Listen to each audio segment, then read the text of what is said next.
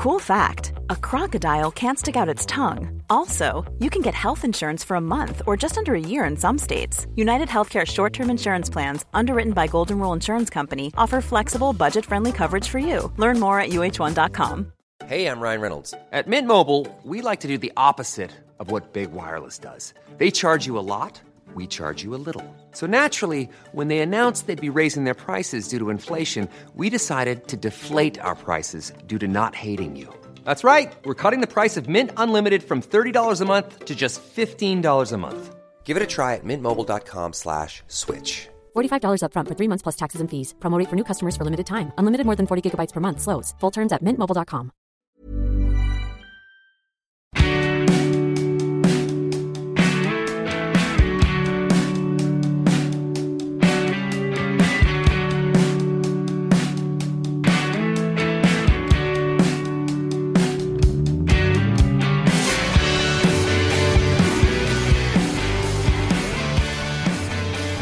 Hello and welcome back to Catch Up with Louise McSharry. I'm Louise McSharry, here with you to catch you up on the week, on the news, on the gossip, and of course on anything else that's been interesting that's been going on. Me and my merry band of worldly and wise contributors are here to make sure that you're well informed heading into the weekend. I hope you're feeling good this week. I really want to say a huge thank you to everyone who's been leaving me reviews on various podcast platforms. I just had a little read of them this week and they are so kind, and I just really appreciate you taking the time to do it. It does help. Every review, every time you tell a friend, every time you post something about it, it's a huge help to me. And I just don't even really have the words to say how grateful I am. I do have some ideas for expanding this podcast soon, and I have some ideas about how I can do that. So hopefully I'll have some news on that soon. I also need to say thank you for selling out my live show. As I mentioned last week, Catch Up with Louise McSharry is going live for the very first time as part of Dublin Fringe Festival. And I mentioned it on the podcast last Friday, and then I got a message over the weekend to tell me that it was sold out. So you guys are amazing. I have heard from people who were hoping to go who haven't been able to get tickets. What I will say is I'm really hoping that live shows will be happening semi-regularly. It's from the very beginning, it's something that I really wanted to do and something that really appealed to me about podcasts, because I'd love to get out and meet you guys and have a bit of crack with you. So hopefully there'll be more on that soon as well. I've been grand this past week, hasn't been overly exciting. I was in Wexford again during that beautiful weather, and I have to say I was eternally grateful to be able to be on the beach again. Other than that, I took Sam to the opening of the new Lego shop on Grafton Street. I didn't have great expectations. I was like, it's a shop. Do you know what I mean? I knew Sam would be delighted because he's been super excited about it ever since he saw they had like an awning. That's not the word. Scaffolding. So they had a sign. They had a sign on the shop and he'd seen it. So he's been excited about it for months. So when I got the invitation to go and have a look at the shop early, I was delighted because I knew he'd be excited. But I didn't know that we would spend almost an hour and a half in the shop. I didn't know that Sam would make friends in the shop with staff and other clientele alike. It's a great shop for kids or for people who love Lego. Like there's loads of little stations where you can play, you can make personalized figurines, you can build figurines there and buy them if you want to, or you can just build them and put them back. Like there's no pressure. The staff are amazing. Like they really know their stuff and they are brilliant with kids.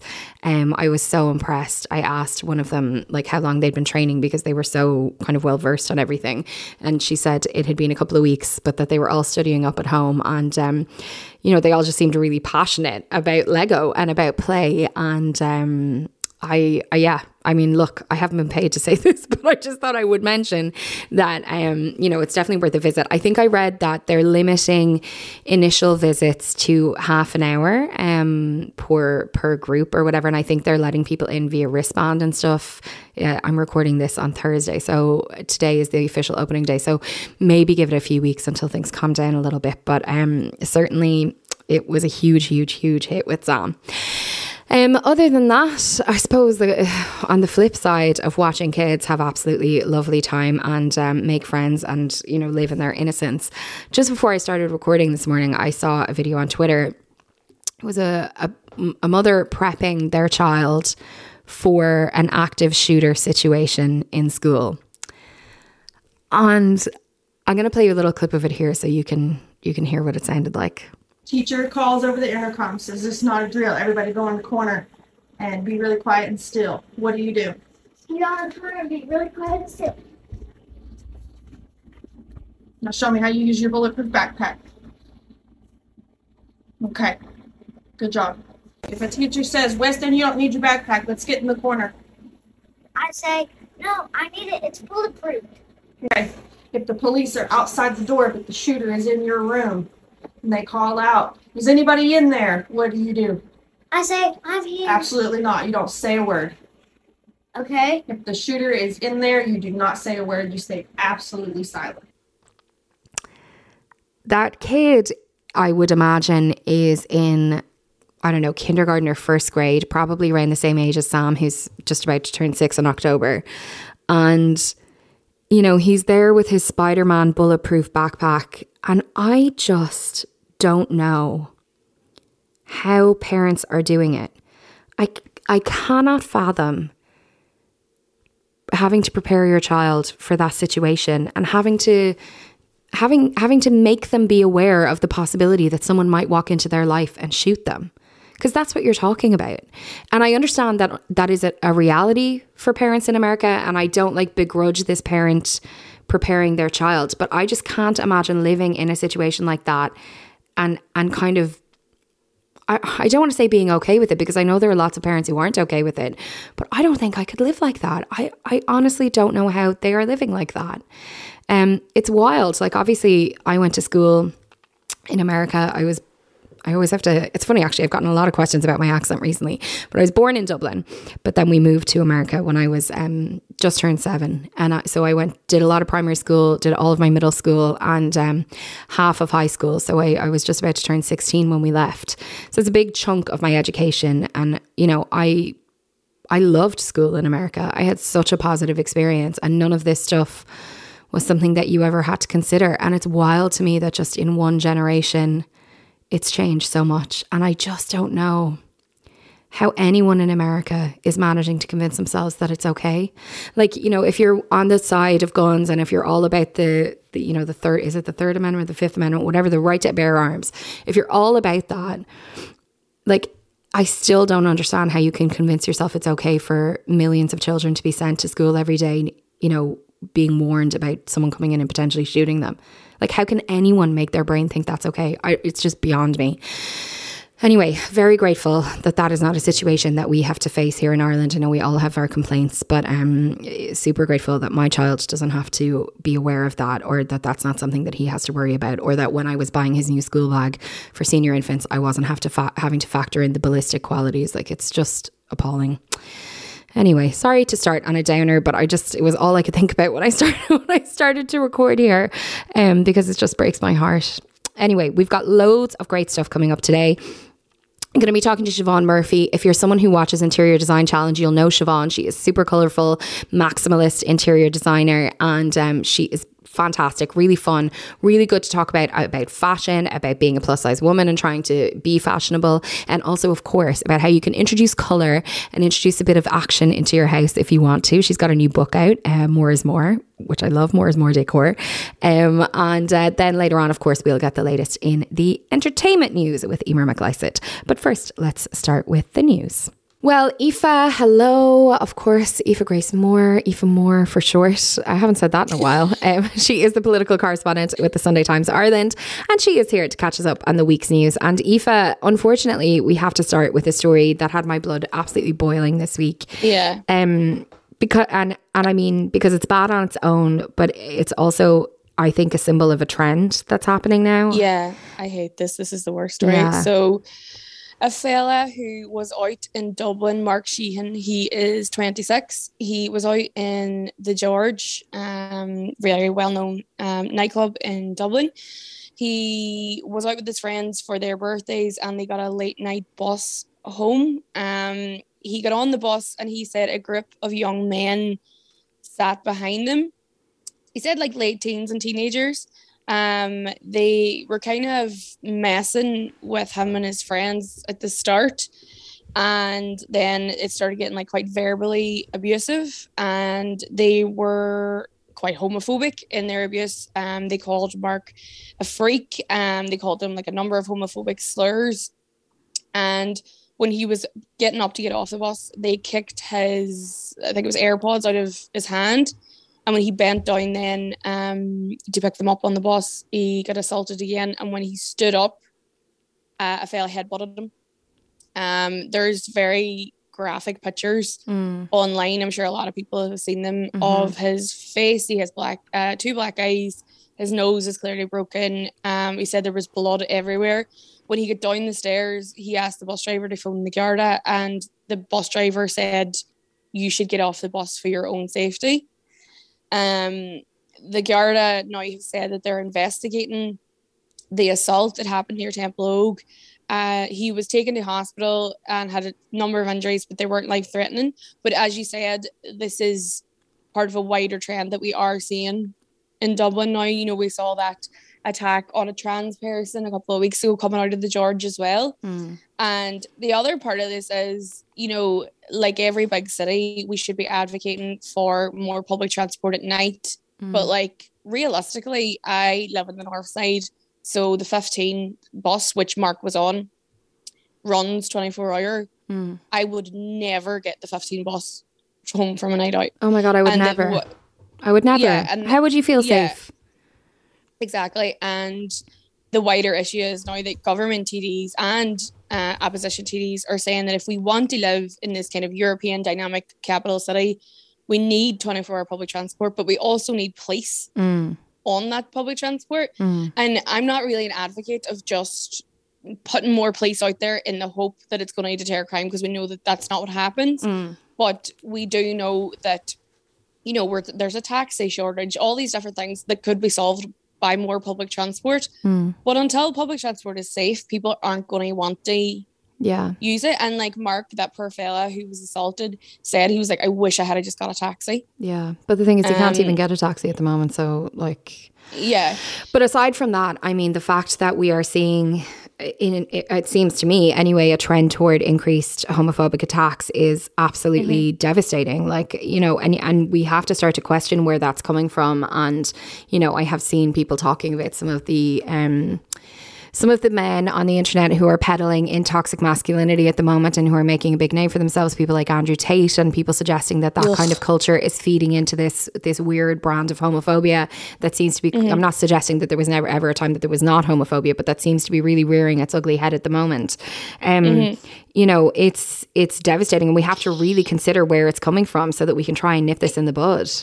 And the thing that bothers me more is we saw this with the assault on Mark Sheehan, but also on the attack on the trans person outside the George a couple of months ago, is that the people who were doing the attacking were quite young. Yeah.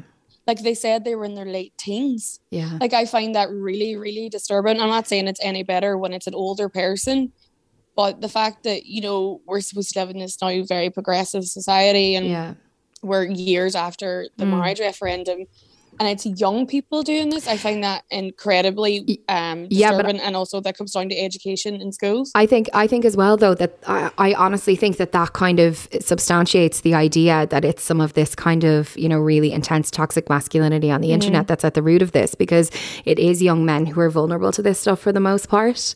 And it's terrifying. And I just don't know how, and I know lots of people who listen to this podcast are members of the LGBTQ plus community, and I don't know how they can possibly feel safe going out at the moment. Particularly if you're someone who, you know, doesn't blend in, as it were. You know, I hate the idea that there are people, and I know there will be people who, as Panty said in her iconic speech on the Abbey stage years ago, who are checking themselves and who are worrying about whether what they're wearing is too much, or whether what their makeup is too much, or whatever, you know, as they walk out the door, because they're worried about their safety. Like, there's no way, obviously people are feeling that way, and like, that's not okay. Yeah. And this is, you know, a bigger part of it, and I think it's going to have to come back to education in schools, but it's just a wider conversation that we need to have. We cannot accept that, you know, this argument is over and this debate is over, because it's not. Homophobia is obviously still rampant, because we are seeing these things every other month. Yeah, absolutely. And these are just the ones that we hear about. This is it. So just like a massive, massive expression of solidarity with all the people who are listening who might be feeling scared or unsafe right now, I'm furious on your behalf. Furious. And I won't stop talking about this ever because it's not acceptable and we have to take action. Moving on to, well, another bleak situation, but I suppose less serious in a way, but also not. There was huge chat on the internet this week as photographs and video from a rental viewing went viral for the sheer number of people who were there. Yeah, so I'm sure a lot of people saw it, but a fella, Connor Finn, he posted a photo of him in a queue for a house viewing in Drumcondra the other night. The house viewing started around 8 o'clock, 9 o'clock, and the pictures, oh my God, they're so depressing. There is a huge queue of people. There were around 100 people by about 8:45. He said that he left the queue. He was like, there was no real movement. There was no chance of me viewing this house. And then more people started putting up videos of the queue. They said there were maybe like 120, 150 people there. The rent in this 3-bed house is €1,850 a month, which the fella said he actually thinks that's why the queue was so long, because that is underpriced for the current market, and it's in a good location. So obviously Drumcondra is quite central and people want to live there. He said he doesn't really understand why the estate agent invited so many people. And it was so depressing. Like people, and the thing that bothered me was that everyone in the queue looked so young. Like they all looked 20s, 30s. Well, yeah, because people are trying to look for college accommodation now and it's desperate. Yeah, and he was saying, you know, it's quite demoralising. And he was like, even if you can find somewhere you can just get by with half your take-home salary is gone on rent. And then he was talking about having a family, and he is a trainee solicitor, and he was like, I don't know if I make enough money basically as a solicitor that I could live in Dublin. It's crazy. And then obviously there was men on the internet in the aftermath was like, former TD Billy Timmins was like, I'm a bit doubtful, Thomas, so I would like the address. I'm a bit of a doubtful Thomas. What he meant was doubting Thomas. Okay, all right, Billy. Then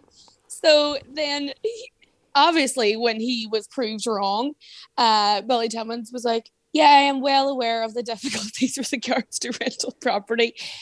Like the ultimate on the internet. This isn't real. This isn't happening. Like how could you be so disconnected?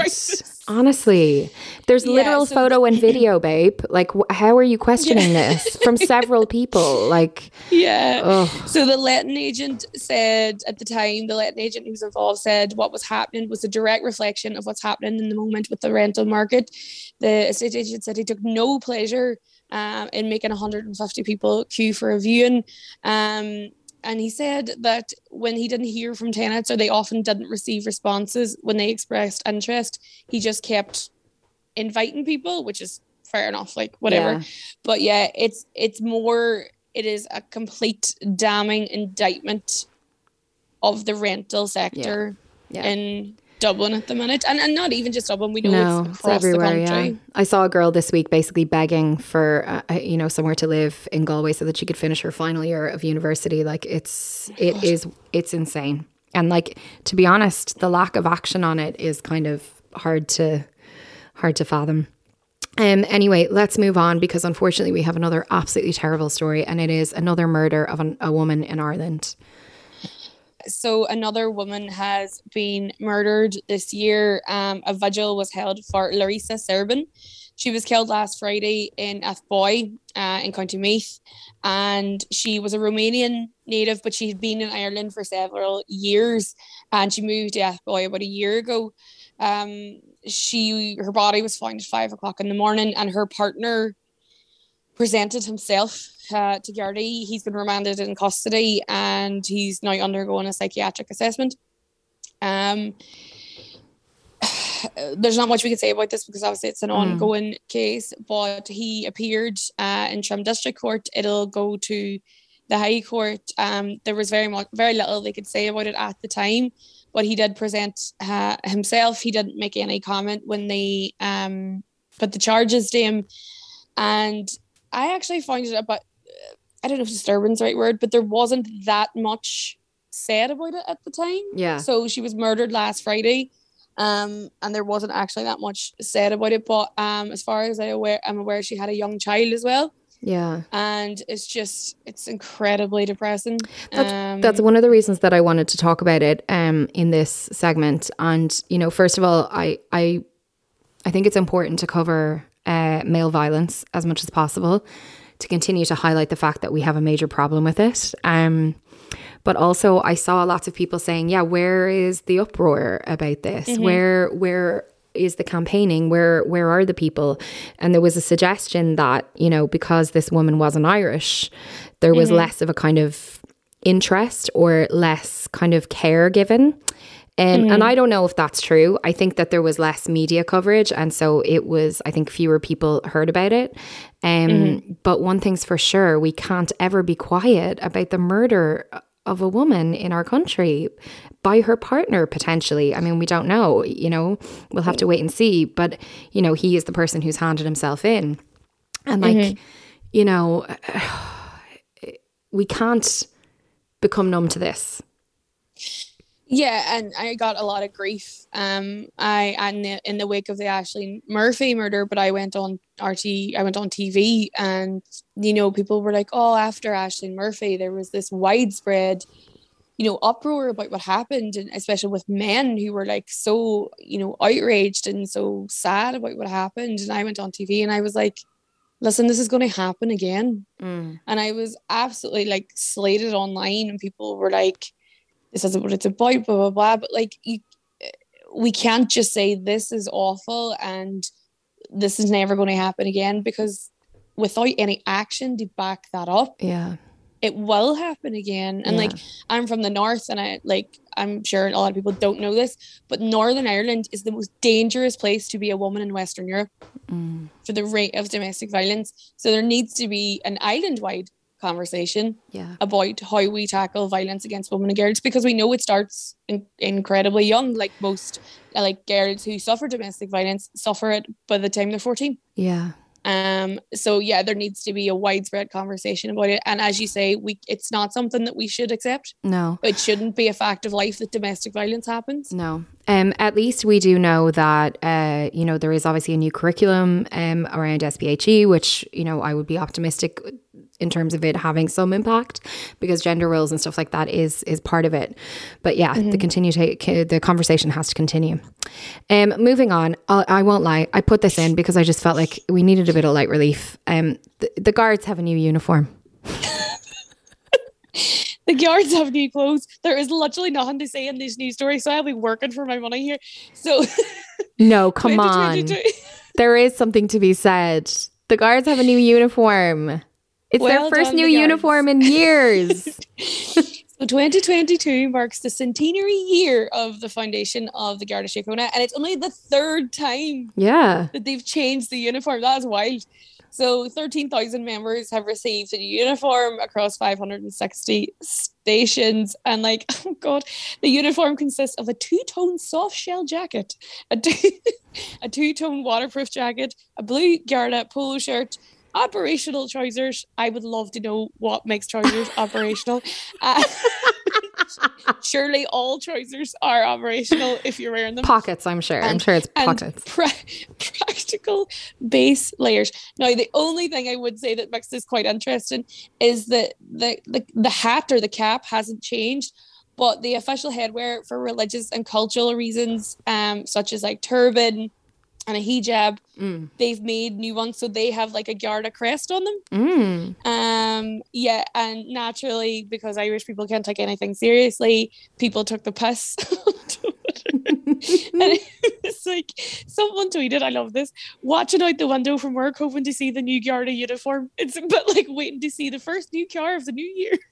I can't wait to see it in real life. I saw James Kavanagh saying he likes one of the jackets. He'd wear it. So like, the new Garda uniform has a very Australian soap opera vibe to it. I love it. Yeah, because because the polo shirts are like... Sorry, I'm just looking at another tweet that said they look like they're in Deep Space Nine. Sorry, but yeah, Drew Harris said, you know, because when you think about it, a shirt and tie isn't really it doesn't make any sense, especially because you need these people to like chase dangerous criminals. In theory, yeah. In a shirt and tie. So they basically said it's an evolving society and it's a redesigned modern uniform, and it's going to, you know, this new era of policing, blah, blah, blah. Fair play the guards. But yeah, well, enjoy your new uniform with your new clothes. And finally, some good news. Great to see some Irish people doing well at the European Championships in athletics. And Israel Olatundi is one of our big successes.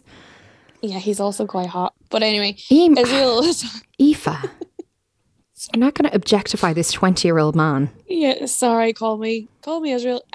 Yeah, so he's from Dundalk. I heard him getting interviewed yesterday. He's the first Irish athlete to book a spot in the final of the 100 meters at the European Championships in Munich. I don't know if anyone heard him on the radio yesterday after the race. He was 0.04 seconds away from a medal. Like, and he was saying after it, he was just like, you know, I'm so close to a medal. I'm going to train now, and that'll be, you know, his next thing. Yeah, as you say, he's only 20. He's from Dundalk. He was running in the second of 3 semi-finals. And yeah, he's a very fast runner. We've done great actually in the running this year. Yeah. Kira, so go on. No, go on. I was just going to say, Razadat Adeleke broke her Irish 400 meter record, which is the Irish record, and she came fifth place in the 400 meter final at the European Championships in Munich. She's only 19. So like, these are proper hopes that we have for success in athletics. It's very exciting.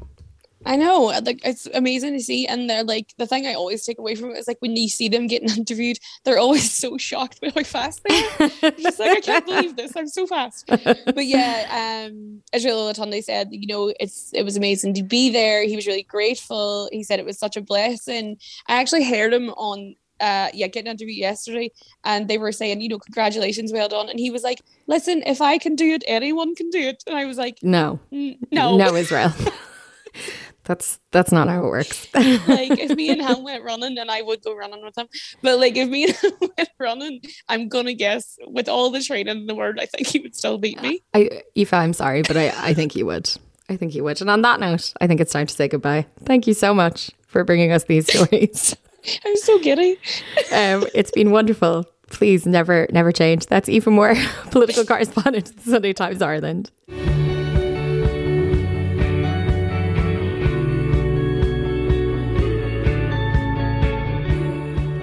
As I said at the start of the podcast, Siobhan Murphy first came into my life via Interior Design Masters on TV, which is a great show where amateur interior designers compete to win a big contract, an interior design contract. It's hosted by Alan Carr. It's very wholesome and nice, and I just love to see what the designers do with their spaces, so I've been a huge fan of it. And on the last series, there was one particular person who I was a big fan of, and that was Siobhan Murphy. She comes across as such a lovely person. She's from the north of England. She is all about fashion and interiors, and as you'll hear now, like, it was her outfits that actually hooked me in initially. So I was delighted to read that she had a new book out. The book is called More is More Decor, and I was only delighted to have the opportunity to chat to her this week. Thank you so much for making the time to talk to me. I was so excited when I saw that you had a book coming out, which is called More is More Decor, which I love, because in recent years there has been a really hard lean into minimalism, hasn't there, when it comes to people's houses? And that is not me. Gosh. Absolutely, and it's certainly not me either. I mean, there's just been this massive trend, hasn't there, over the last couple of years for grey, for white, you know, these really clean lines, minimal kind of houses.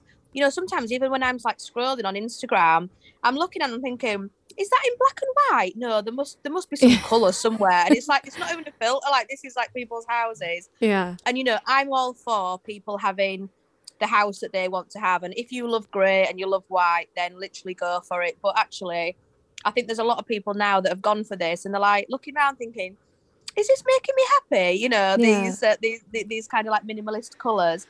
And, you know, I get a lot of messages from people saying, I want to experiment with colour, with pattern. and I don't know where to start, so I'm like, right, well, I am here to help, and Yeah. hopefully the book will help as well. Well, I think that's a good question to ask you is, if someone is looking around their house and they're thinking, oh, this doesn't really reflect me, and actually I would like a little bit more action on the walls or in the room, where do you start? I love that. A little bit more action. We all need a bit more action, don't we? Yes. So I always, so if I go to meet a client for the first time, I will just check out their wardrobe. I'm like, come on, let me at it. Let me in that closet. Let me have a little rummage. And I think you can kind of tell a lot, because for me, clothes, fashion, interiors, they're so intertwined. It's that kind of expressing yourself either with what you wear or how you decorate your home. So actually, a lot of the time, start with your wardrobe. Have a little look. What colours are in there? What patterns? What fabrics? What textures? And actually, if you've got quite a bland house, actually start with your wardrobe and kind of have a look in there, and maybe take some inspiration. It might be a silk scarf that you've picked up on your holidays that you just really love the shapes or the colours. And maybe start with that. If there's something that you really, really love, then that is a really, really good starting point. Also, I would say, obviously the internet is a great source of inspiration. I'm forever on Instagram, on Pinterest, putting mood boards and things like that together. But again, just order loads of samples, order your paint chips, order some fabric and wallpaper samples, and kind of just lay it out, like a bit of a mood board, and see what goes together. Because quite quickly, I start quite wide with any kind of search or with any kind of scheme, but quite quickly I'll be like, oh no, get rid of that, get rid of that, get rid of that. And then you're left with all the things that you really, really love. Yeah, so it can kind of help you focus. Yeah, absolutely. And I always just say, if you love it, then it can't be wrong. If you love the leopard print, if you love the pink glitter, if you love a candy stripe, whatever it is, that's going to make you happy, it's your home at the end of the day. And that's what the most important thing is. So following trends or doing what your friends are doing or your neighbours, no, do something for yourself and decorate with your heart. That's the biggest advice I can give, really. Yeah, it's interesting, isn't it? I think Instagram has done something really funny to us when it comes to our homes and the way our homes look, because there are such intense trends now. I think once upon a time, people wouldn't really have paid that much attention to interiors trends. They, because you wouldn't have been able to see inside so many people's houses. You would have seen, I don't know, whatever was on changing rooms or whatever TV program you liked watching. But these days, you get to see inside people's houses, but it's only the bits that they want you to see. So you're not really seeing the reality, but I think there's a bit of kind of keeping up with the Joneses going on, where people feel like they have to have perfect homes that are perfectly on trend.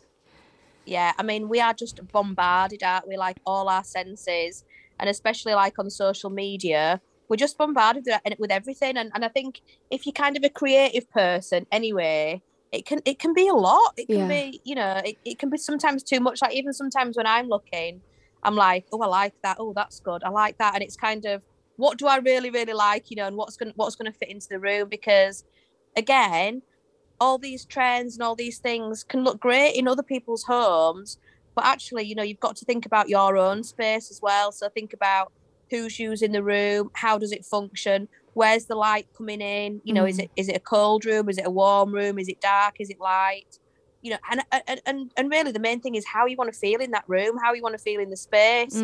Because it's all right, looking on Instagram and seeing, all these jungle prints, but actually if you want something that's calm and serene, is that maybe going to be the right thing? So again, it's that how you're going to feel, how you want to feel in your space. Do you want to feel energized? Do you want to feel calm?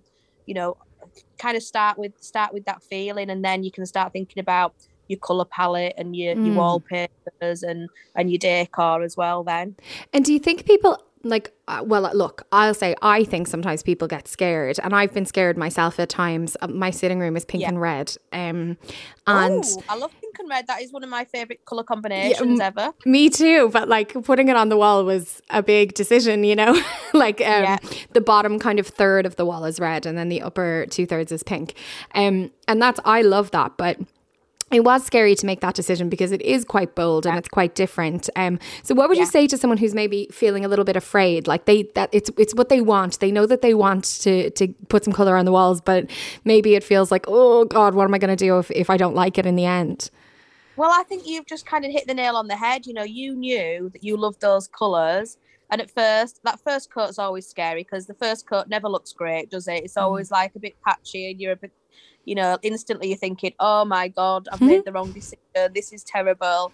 But then as soon as you get that second or third coat on, it's like, and you start seeing things come together. But I think you just hit the nail on the head. If you love it, you know, and you know, you're kind of decorating with your gut, you're going with what you love, then you're going to love it. So my advice would be always go for it. What is the worst that can happen? You know, yes, it's expensive to buy some more paint, but it's not like the total end of the world if you really, really, really hate it. But, you know, if you're choosing colours that you really love, that are close to your heart, then I just can't see that you could go wrong, really. So, Siobhan, I came to know you through Interior Design Masters, which it's such a good program. If people aren't familiar, it's an interior design competition and people do challenges every week. It's presented by Alan Carr. It's really good fun. Yeah. Like my husband and I always get really excited when it comes around. How did you find the experience of making that show?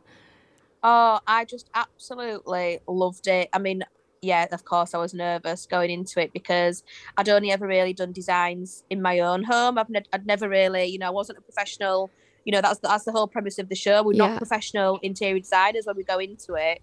But what a great experience, you know, learning from all the other designers was amazing. Obviously, I've made friends for life as well, which, you know, we are just like the biggest cheerleaders of each other nowadays. But also, you know, as an interior designer, just being able to do all those different things. So, you know, we did hotels one week we were doing shops, beach huts. It was so diverse every week that you kind of like were dipping your toe into all these different kind of interior design niches. And actually, for most interior designers, you kind of stick with one. So you'll get interior designers that do hotels only, interior designers that do residential only. Yeah.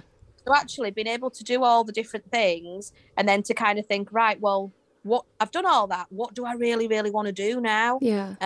It was just a great experience. And what was really good about it was the fact that at the end, I can remember speaking to one of the producers and I said, oh my gosh, this has just been an absolute crash course in interior design. Mm. And she said, yeah, but Siobhan, it's also been like a bit of a crash course in TV as well. And I thought, oh, I never really thought about that. And actually, I really, really enjoyed the TV element of it. Mm-hmm. I found that quite fun. And I didn't really even go into it kind of thinking about that. But yeah, I mean, it was... it's always going to be a bit surreal, isn't it? Like seeing yourself like on TV every week and thinking, oh my gosh, how am I going to come across? And you've done more TV since then, right? Yeah, absolutely. So I've got I do a regular little slot now, an interiors slot on Channel 4 on a program called Steph's Packed Lunch with Steph McGovern. That team is just amazing and it's live. Mm-hmm. So again, you know, it's very, very different live TV because you're in, you're out, you do your thing and, you know, you're in the car on the way home. So it's pretty exciting, that kind of stuff. Yeah. And how cool to have been introduced to it that way because, you know, obviously the TV that you do now came out of the experience of doing Interior Design Masters, but then also you obviously do loads of work kind of around interiors now as well, right? Yeah, absolutely. So the day that the final aired on TV, obviously we'd filmed like a few months before and we were filming during COVID. So literally it was pretty intense. Yeah. All the shops were closed, you know, all that kind of stuff. But yeah, the day that the final aired, I can remember going into, my husband was working at home at the time. I went into his little office and I just said, Nick, I'm gonna have my notice in because I'd logged onto my computer. I was looking at spreadsheets and PowerPoint presentations and I felt like this like overwhelming sadness. And it was kind of like, this is not what I want to be doing. You know, I've had this super exciting, you know, 20 weeks of filming where we're doing different stuff every single week, you know, all these great, amazing designers that I'm working with. And now I'm sat in the living room and I'm looking at an Excel spreadsheet and I was like, no, this is not me. I need to make a change. And I guess at, 40, 41, I think I was at the time, it's been a couple of years. It's quite scary, really. I'd worked my way up. I'd been in the NHS 18 years. I'd worked my way up. I had a really good salary. I had a bit of flexibility. I knew, you kind of do something and you know your job inside out, don't you, after 18 years. But I just thought, no, it's kind of now or never, and I've got to make that change. And my husband's actually quite a cautious person, I'd say. So when he was like, yeah, Siobhan, you've really got to do it, I kind of thought, right, well, okay. It's spoken, I really must do it. But I can remember logging. I can remember like looking online, and I kind of like drafted. I drafted like my resignation, and I was a bit of a coward. I waited till I could see that my boss had logged off, and I sent it after. I sent my email after that. But then the next day she was like, "Yeah, Siobhan, we kind of knew it was coming. You've done the right thing, So it was just that natural. It was just the right time, in the right place at the right time. Well, I was going to say, go for it. I'm turning 40 in a couple of months, and I definitely can feel myself looking around and kind of assessing where I am and thinking about, it feels like the start of another chapter, I think it does at that when it's a milestone birthday. Yeah. So it makes sense that around that age, you probably were kind of doing the same thing as well and thinking, how do I want the rest of my working life to look like? Not that it's nearly over, but like, it's a new section of it. Yeah, absolutely. And I think there's certain like times in our lives when that happens, isn't it? It could be a milestone birthday, it could be a breakup, it could be, that you've gone traveling or something like that. It's kind of that milestone where you kind of think. And I think to be honest, lockdown has been quite a big thing for people. Big time. I've seen a lot of friends and family that have kind of started thinking about like choosing different routes, thinking like, well, do I want to be doing this for another, and especially at 40, you're kind of thinking, do I want to be doing this for another 20 years? Yeah, well, exactly. It's kind of like, you're kind of like halfway through, aren't you? Like you're kind of working career. And it kind of, for me, just seems like that's actually a good time and to have a change. Change is as good as a rest, isn't it, they say? So, well, definitely, I've never looked back. I have to talk to you about clothes because one of the things I think that immediately drew me to you when I was watching you on TV was that you are a plus size person and you have beautiful, bright style. And I am also a plus size person who loves to wear bright colors. So I was like, literally every week my husband was like, oh, you'd love that, wouldn't you? Something you were wearing every single week. He was like, oh, that's very you, isn't it? And I was like, yes, it is. So I immediately felt like a connection to you on the fashion front because I know, and I always say this, that if you're looking at someone who's in a bigger body and they're wearing a great outfit, they've had to work 10 times harder than a straight size person has had to work, because it is so hard for us to find clothes, and it's so hard for us to find the clothes we like, isn't it? Oh my gosh, absolutely. I've had messages from people like saying, plus size shopping is like an Olympic sport. Yeah. And like, it's kind of like, that is so true, isn't it? Because, a lot of the time, we're seeing all these fab clothes, or we're seeing stuff online or, in shops. You kind of go and you're looking for your size. Oh, well, okay, well, that doesn't exist. So literally, you are having to, shop, 10 times as hard to get, that kind of same look. And, for me, it was just all about, for me, it's kind of just all about that whole dressing happy, and throwing all these rules, whether it's interior rules, fashion rules, throwing the rule book out of the window, really. We've had, years of people saying, oh, you can't show your arms, or you can't wear a bright colour, or you've always got to wear black because it's more slimming or it's more flattering. And I'm kind of like, sod flattering. Just wear what you want to wear, because, we're all different shapes and sizes. And to be honest, 9 times out of 10, no one's paying any attention. No one's looking. I know. Everyone's so obsessed with themselves that... Absolutely. But before I let you go, because I think, really, and there will be, there may be people listening who aren't familiar with you, and I cannot recommend enough that you go and look at Siobhan's Instagram for some style inspo for someone who wants to, or any interior style, fashion style, any kind of style. She's at Comment, Interior like, Curve. But honestly, you live such a colourful life, and I often hear from women and people who want to, break out of the wearing black shell, who are plus size and have been maybe afraid to wear colour over the years. If you had a tip for those people, what would your tip be? Oh my God, just go for it. Yeah. I would just say, order the things that you wouldn't normally order, like online. I'm not plugging the whole online thing, but really it's our only option. It's not good, is it, for us, let's face it. So, have a look at like different silhouettes, because I think we get like trapped into this little thing, don't we, where it's like, well, I know that like a wrap dress, for instance, suits me, so I'm just going to have a whole wardrobe full of wrap dresses. Yeah. But look at different silhouettes and just like maybe order things that you think, oh, I like that. Yeah. Oh, I don't know if I could wear it. Yeah. Try it on and just literally, I have messages all the time from people where they've said, I've worn black for years. I've seen you as a size 20 or as a size 22 person wearing colour, looking fabulous. And it's made me, buy something bright and colourful, and I've worn it and I feel absolutely amazing. And like, yes, that is exactly what I want to hear. Because actually, the right suit, the right dress, the right outfit can really just give you so much confidence and really just change like how you feel. Like, I just think in a way it's a bit of armour, isn't it? But also it's kind of, I put a dress on that I really, really love. And I'm not putting a dress, like years ago, I'd choose clothes that made me look slimmer or perceived, or were flattering or, all this kind of stuff.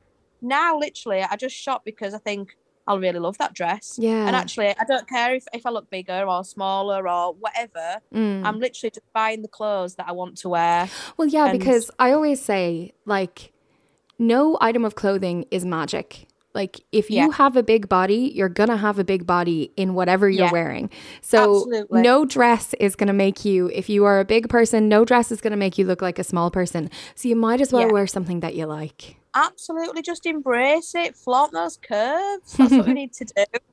I love it. Well, Siobhan, thank you so much for giving me your time. That's Siobhan Murphy. She is at Interior Curve on Instagram. The book is called More is More Decor. And I actually really enjoy the subtitle, which is a handbook for maximalists. Banish the beige, ditch the drab, and throw the interiors rulebook out of the window. Siobhan, thanks so much. I'm delighted for you with everything that's happened for you. It's been great to watch your success, and I hope we talk again soon. Oh, thank you for having me on. Take care. A lot can happen in the next 3 years. Like a chatbot may be your new best friend. But what won't change? Needing health insurance. United Healthcare Tri-Term Medical Plans are available for these changing times. Underwritten by Golden Rule Insurance Company, they offer budget-friendly, flexible coverage for people who are in between jobs or missed open enrollment. The plans last nearly 3 years in some states, with access to a nationwide network of doctors and hospitals. So for whatever tomorrow brings, United Healthcare Tri-Term Medical Plans may be for you. Learn more at uh1.com. Burrow is a furniture company known for timeless design and thoughtful construction, and free shipping, and that extends to their outdoor collection. Their outdoor furniture is built to withstand the elements, featuring rust-proof stainless steel hardware, weather-ready teak, and quick-dry foam cushions. For Memorial Day, get 15% off your Burrow purchase at burrow.com/ACAST and up to 25% off outdoor. That's up to 25% off outdoor furniture at burrow.com/ACAST. Planning for your next trip? Elevate your travel style with Quince. Quince has all the jet-setting essentials you'll want for your next getaway, like European linen, premium luggage options, buttery soft Italian leather bags, and so much more. And is all priced at 50 to 80% less than similar brands. Plus, Quince only works with factories that use safe and ethical manufacturing practices. Pack your bags with high-quality essentials you'll be wearing for vacations to come with Quince. Go to quince.com/pack for free shipping and 365-day returns.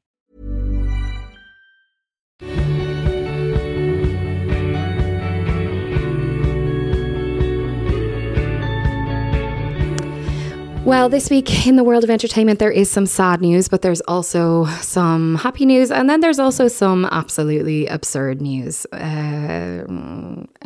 Marty Whelan tattoos? Anyone? I'm delighted that Emer McLysett was able to come and chat to me about these stories.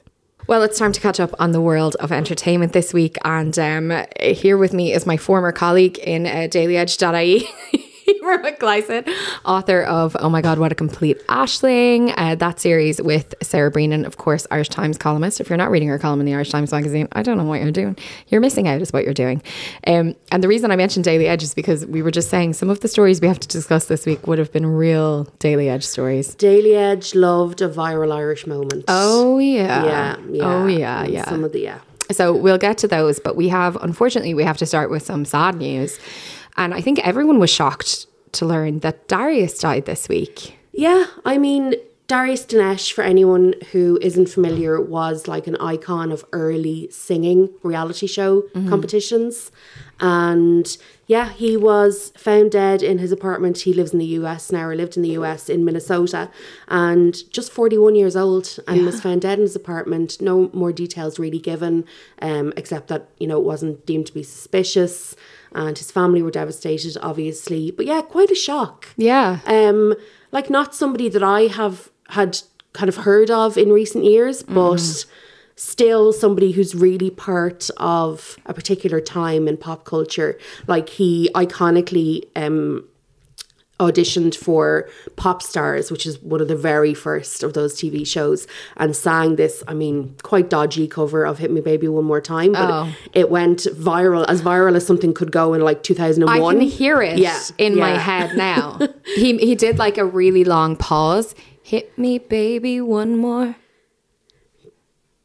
time. Didn't he go, am I wrong, or did he go, he did. Time? Oh, he might have actually. My loneliness is killing me, and I must confess, I still believe when I'm not with you, I lose my mind.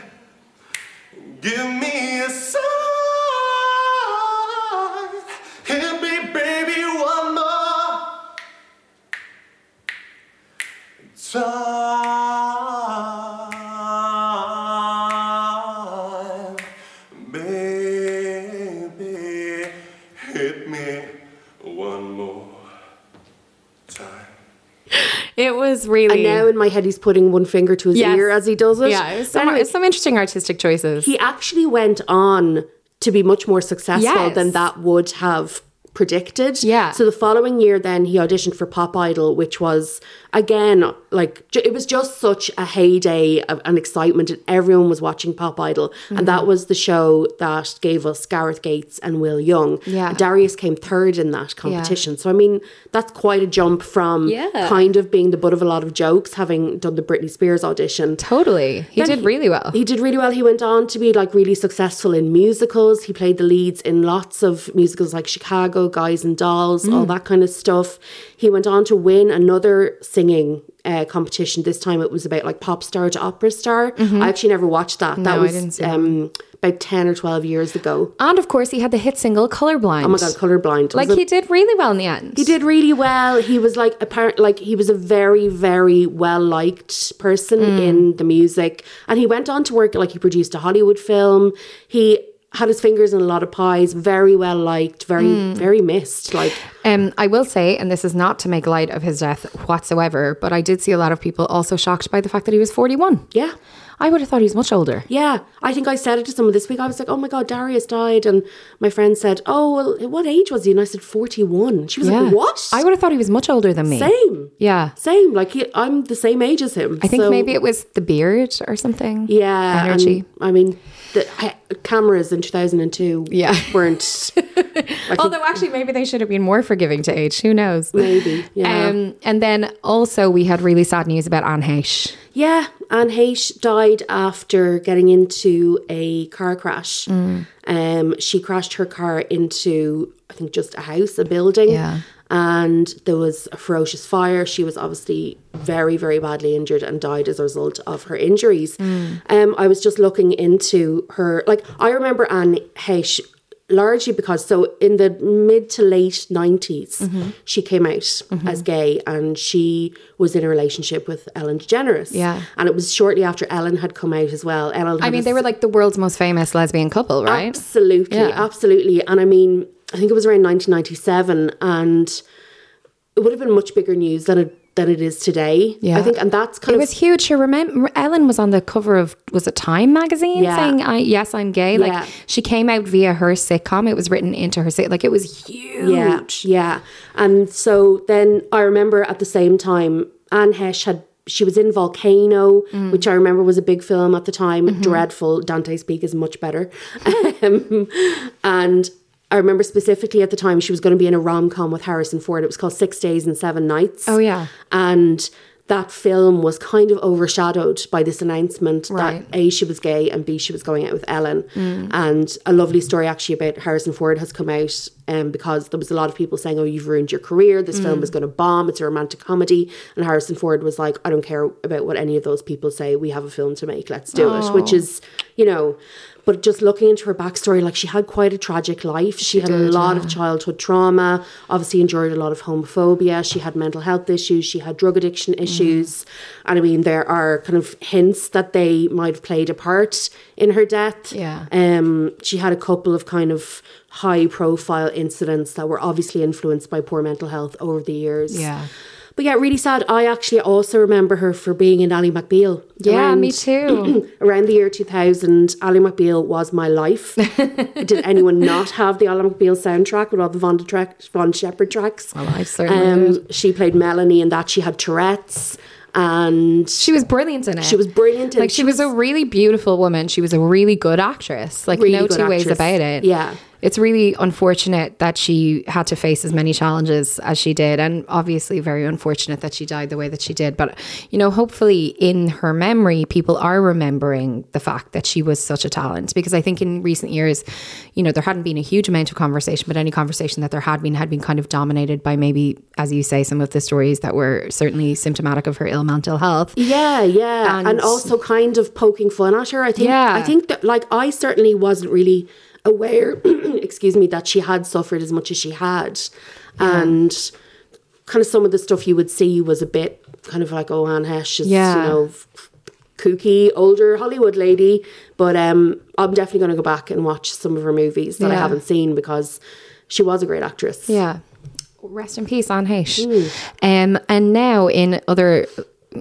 maybe sad for some people, much less serious news, Florence Pugh and Zach Braff have broken up. Yeah, I'm quite surprised by this. Yeah, me too. They seem pretty solid. They did seem pretty solid. So Florence Pugh is obviously, she is an English actress. I think she's in her mid-20s. Yeah, she's young. Yeah, Zach Braff, probably best known for being in Scrubs back in the day. And he also wrote and directed and starred in Garden State, I think. Which huge film in our youth. Huge film, another huge soundtrack. Kind of in more recent years has been poked fun at a little bit. Yeah, well, people are very cynical. Yeah, and it's very kind of manic pixie dream girl. There's 21 years between the two of them. So they have been going out for about 3 years. When it first emerged that they were going out, I mean, because she was this bright star on kind of, you know, the big screen set, and very beautiful, very, very talented. She has been nominated for Oscars. She was in Midsommar. She was in Little Women, the remake, and just the age gap, and it was just the age gap really, and just they're to me they're two different generations nearly. I mean, there are very successful couples with 21-year age gaps and more and less. But they definitely endured a lot of criticism. And I think she endured a lot of criticism because she was the more visible, more famous person at the time. Yeah, and she defended the relationship a lot, and often said, you know, basically, you know, stop talking about us. You know, it's none of your business, which in fairness, it wasn't. And it's interesting that now that she's decided to confirm it, she said that they kind of wanted to separate quietly because so many people had things to say about their relationship that, you know, she wasn't interested in people's opinions about a separation, which you can understand. Yeah, and she said that she knew people were going to be gleeful about the breakup. And I was kind of thinking to myself, I was like, am I happy? I kind of was like, oh, I'm kind of glad they've broken up. And then I was like, why? It really makes no difference to my life. Like, I love Florence Pugh. I think she's great. I think she's been great in everything I've seen her in. But this must be really difficult. Like, 3 years is a long time to go out. I mean, I don't think he's a problematic man. I've never really heard of any other issues with him. But it's interesting. It's coming up now to this really big cycle of publicity that Florence is going to be involved in for this film, Don't Worry, Darling, where she plays Harry Styles' wife. Well, she's the lead. He plays her husband. And it's directed by Olivia Wilde, who is Harry Styles' partner. And there's been a lot of rumours and talk about like fallings out on set between Florence and Olivia. Like, I've heard every rumour under the sun. Yeah, I've heard so many rumours that I'm starting to think that it was actually just fine. Yeah. I've heard that Florence was basically directing it because Olivia wasn't paying any attention because she was so caught obsessed up with Harry Styles. Yeah. And I was like, I mean, fair. The most credible rumour that I've heard is that Olivia Wilde has been kind of pre-promoting this film by bigging up the sex scenes and saying like she wants to give women their power back in sex scenes, and that, you know, it was really important to her to show female pleasure on screen and all that kind of thing. And Florence she hasn't said very much about the film, but what she has said is, can we stop reducing it to a sex scene? She hasn't mentioned Olivia Wilde by name, but she's basically said we're better than that. This film is not about its sex scenes. It's not about me having a sex scene with the most famous man in the world. Like, she did a big interview with Harper's Bazaar, which is where this news about Zach Braff came out, and you could read it as very pointed. Right. And a lot's been said about how the fact she hasn't really promoted it on her Instagram, where she usually does promote her work on Instagram quite a lot. Yeah. But I mean, she's been going through, obviously, a very difficult breakup. Yeah. So maybe... And I will say, I've watched the trailer several times. Yeah. For my own reasons. You're not alone, Louise. Okay. When in the trailer, I did notice that there is some sex in the trailer. And I did notice that it's very much about the woman's pleasure. And, you know, I don't think that's a small thing. And I do think it's worth noting. Yeah. And I can understand why Olivia might want to point out that that's one facet of the film. I can also understand why someone like Florence would be like, there's more to it than that. And obviously I gave a performance that's about more than that. But sure, look, we won't know until we see the film, really, will we? But I mean, there's nothing more delicious than Hollywood tea. No. But I love Florence, so I would hate to think that there is feuding going on. Yeah. And yeah, it'd be nice if they all just got along. But yeah, Harry Styles sex scenes is all I'll say. Okay, moving on to something much more pure and wholesome. David Attenborough has a new series and we're in it. Yes. Not you and me, our country. Ireland.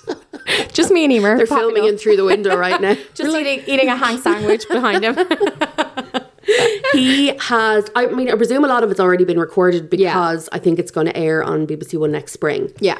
So it's Wild Isles is going to be on BBC One and it's about Britain and Ireland. Yeah, it was filmed over 3 years. And I mean, if you've watched any of his previous shows, I'd say Attenborough is only featured in a very small amount of the filming. His work is mostly voiceover. Yeah. And thank God, because he's 96. Like, give the man a break. Yeah. But yeah, it's going to be really exciting. Like, they're going to talk about why Ireland and Britain are really important for kind of globally their nature, about their different habitats like woodlands, grasslands, freshwater, marine. It's going to be, blue tuna, wild horses, gulls stealing fish. Important to note that it's not just Ireland, it's Ireland and Britain. Sorry, gulls stealing fish. Can you imagine if he was like down on Bray seafront watching seagulls rob sandwiches out of people's hands? Well, I was like, okay, so it all sounds lovely, bluefin tuna, all that. But I don't know if anyone remembers a few years ago, there was an iconic headline in the Irish Sun that read, Devil Otter ate my minivan. And it was about a an otter gone wild in the town of Tulla in County Clare. He got his head stuck in a Tato crisp packet. Someone tried to intervene, and then the devil otter ate someone's minivan. So if the devil otter isn't in Wild Isles, the seagulls also have to be in Wild Isles. Famously lost the run of themselves, as Wally TD the Walrus mentioned. down in Cork. He's been like smashing up boats. What about that cow that went into the Super Value in, where was it? I can't remember. It was in Roscommon, I think. Yeah, I agree. There's always the big cats of Northern Ireland. I mean, there are so many. We really should have had our own series. I think there's been a puma in Monaghan now for about 15 years. Nobody's managed to catch. If anyone can do it, it's David Attenborough. So yeah, I mean, tuna and red deer stags and gulls stealing fish from puffins is all well and good. But I want a gull stealing a Big Mac from a hungover office worker at 8:57 a.m. He managed to get the Big Mac at 8:57 a.m. And I want footage of the tears of that office worker as the gull flies away, please. Now, another exit. Jeremy Paxman is leaving University Challenge. This is huge news. This is huge news. Yeah. He has been presenting the show since 1994. If you've never watched University Challenge, where have you been? Yeah. But he's such a good presenter because he's very knowledgeable, but he's quite acerbic. Like if he asks a question he deems to be easy and they get it wrong, he's like, no. And very enjoyable. The joy of watching University Challenge is because of him, but also because you're like, can I get maybe 4 right? Oh my God. Can I get 1? I'm delighted with myself if I get 1. When they do the music round, and it's almost always like classical music or opera, but then sometimes it'll be pop music. Yeah. And the nerds don't have a clue. They're like, it's clearly a Christina Aguilera song, and they're like, Celine Dion. I love it so much. But yeah, Jeremy Paxman is leaving now. He did announce earlier this year, I think it was, that he has Parkinson's. So it hasn't really been mentioned if that's part of the reason, but I mean, it probably is. Also, he's just getting older. He's been doing this since 1994. His last episode will air next year, but he will film it later this year. Yeah. My friend is on the new series. What? I know. He just kind of revealed it this week. It's very exciting, Oren. He's not nerdy and he will ace a pop music round. My God. Just saying, if there is one. Who once appeared on Blackboard Jungle, I can say that I know what it is to be on a TV quiz show and the stresses and pressures. Well, I cannot wait to see him on there, and I'm just really glad that he got in before Jeremy finished up. Yeah. I saw someone suggesting Vanessa Feltz as a possible person to take over, and I actually think she'd be brilliant. I mean, would we consider Alison Hammond? No. Iconic Alison Hammond? No, you have to be. Rylan? I love Alison Hammond. Yeah. Adore her, but you have to be like, you have to have that gravitas and like intelligence, I think. Not that she's not smart, but like it's knowledge as opposed to intelligence, I suppose. Yeah, it'll be interesting to see who they announce as a replacement. I mean, as we're speaking, they haven't done it yet, but I think it will be coming soon. Yeah, they'll have to. So I'm interested to see. It'll probably be someone we've never heard of. Well, see, Vanessa Feltz just finished up her radio show. She's been doing an early morning radio show on BBC Radio 5 for like 12 years or something, and she's just finished up. Can the woman who spurred on the headline, Friends fear she's eating custard again, can she take over the University Challenge mantle? I think she can. Me too. I mean, and we love a comeback story. Yeah. Okay, now finally to the most Daily Edge story of the week. Oh, what a joy. A man has gotten Marty Whelan's face tattooed upon his body. Yeah. And why? Because he lost a bet. The only reason people ever get these iconic tattoos. There was a story a few years ago. There's a man somewhere in Ireland who has a massive Colomini tattoo. Yeah. I think it's on his calf. I've seen it. If you're listening, call in. And I think that was also as a result of a lost bet. But yeah, Phil O'Kelly lost a bet which was centred on fantasy football. And he, got the lowest in his group of friends that were playing fantasy football. And the loser had to get a tattoo chosen by the winner, but the loser got to pick where on his body the tattoo was, and it had to be bigger than a €2 coin. So it's significantly larger than a €2 coin. It's significantly larger. And Phil O'Kelly, and he's at Philly O'Kelly on Twitter if you want to go and read the whole thread where he goes through exactly how this panned out. He got to choose where the tattoo was going, but the winner, who was his friend, got to pick that it was Marty Whelan. So then he contacted Kit, who was a tattoo friend of his, who's from Live Fast Tattoos in Temple Bar, and said, okay, I have to get this man's face. Where can I get it? Can I get it on my butt cheek? You know, funny place to get it, but also probably one of the most easiest places to hide it. Yeah. His tattoo friend came back and said, look, for it to look in any way good, you can't have it really small, because the details in a portrait just aren't going to come out. It's going to turn into a big mess and it won't look good. So it ended up being 9 inches from quaff to chin, and it's on the side of his thigh, and it's incredible work. Yeah, it's very good. Like, you'd know straight away who it is. Yeah. And I'm delighted that he went on the radio to speak to Marty Whelan, who obviously is a great sport about it. Yeah. And I thought it was really good that apparently Philly O'Kelly works for Spinal Injuries Ireland, and Marty said if he can help him like in any way with his work, then, you know, consider it he done. said he asked his tattoo artist, he wanted just to capture Marty's smile and moustache, and he's done that impeccably. Marty looks great. I also really enjoy that Marty said, I have to say, we were chatting about this in the last few minutes and we were trying to figure out if any of my colleagues have ever had this honour bestowed upon them. And I don't think so. And frankly, if there's anyone in RTE who deserves to have their face tattooed upon a body, I think it might be Marty Whelan. Absolutely. Maybe Miriam as well. Yeah. Just saying. Miriam, you're my number one girl. Okay, well, Emer, my God, what a collection of stories. You have just taken us through them beautifully. Thank you. Emer, as I said, is the author, co-author with Sarah Breen of the Oh My God, What a Complete Aisling series. There is a new book coming. It's not that far away, is it? This time next year we'll gearing up. We might not have it, but we'll be gearing up for it. Sorry, I shouldn't have started that conversation. That's okay. It's coming. And of course you can read Emer in the Irish Times magazine every week as well, where she writes about all kinds of things, from Westlife's bum and the way it might look at you. Yeah, just a single bum that they have. Yeah, and this Saturday's column is about having norovirus, so maybe don't read it while eating your breakfast. From one bum to another. Okay, I better stop now. Thanks, Emer.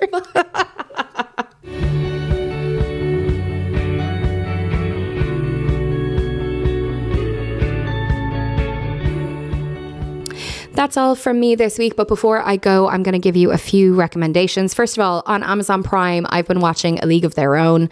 You may be familiar with the film. It's one of my all-time favourite films with Tom Hanks, Gina Davis.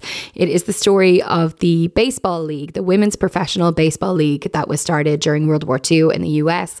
It tells the tale of the women, you know, where they came from, how they got on playing professional baseball, all of the politics, the gender politics, the racial politics, all of the various inequalities that happened. And I love that film. But now there is a TV series, and honestly, I think it might even be better. It's on Amazon Prime now, all 8 episodes. It was co-produced and co-written and co-created and co-everything by Abby Jacobson, who is also the lead role in it. Abby is one half of the girls from Broad City. If you ever watched Broad City, if you didn't, can I recommend? Absolutely hilarious program. But it's just really good. It really delves much deeper into the kind of race element of things. A lot of the characters are kind of familiar from the film, but it's not a direct remake. It's just really good. It's really good. It's really nice to watch. Nice to watch some 40s fashion aside from anything else. And as I said, it's on Amazon Prime. I've been reading The Seven Husbands of Evelyn Hugo by Taylor Jenkins Reid. A really good read. If you like kind of old Hollywood vibes, you really get to kind of delve into that world via this book. So recommend that. And then another thing I've been watching is Industry.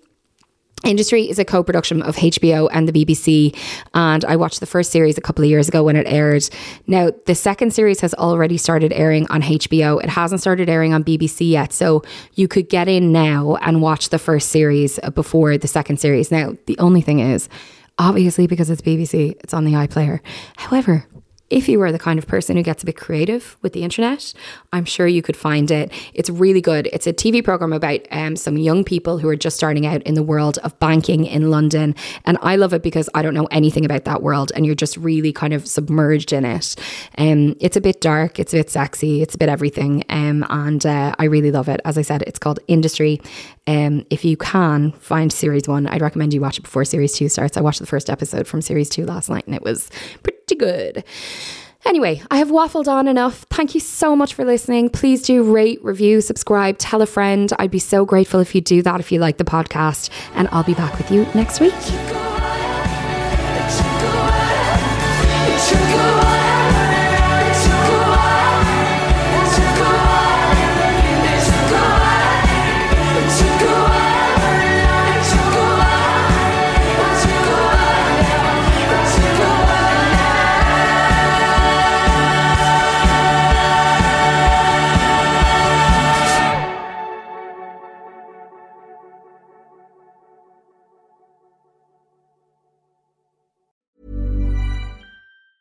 Hi, I'm Daniel, founder of Pretty Litter. Did you know cats tend to hide symptoms of sickness and pain? I learned this the hard way after losing my cat, Gingy. So I created Pretty Litter, a health monitoring litter that helps detect early signs of illness by changing colors, saving you money and potentially your cat's life. Pretty Litter is veterinarian developed, and it's the easiest way to keep tabs on your fur baby's health right at home. Go to prettylitter.com and use code ACAST for 20% off your first order and a free cat toy. Terms and conditions apply. See site for details. Planning for your next trip?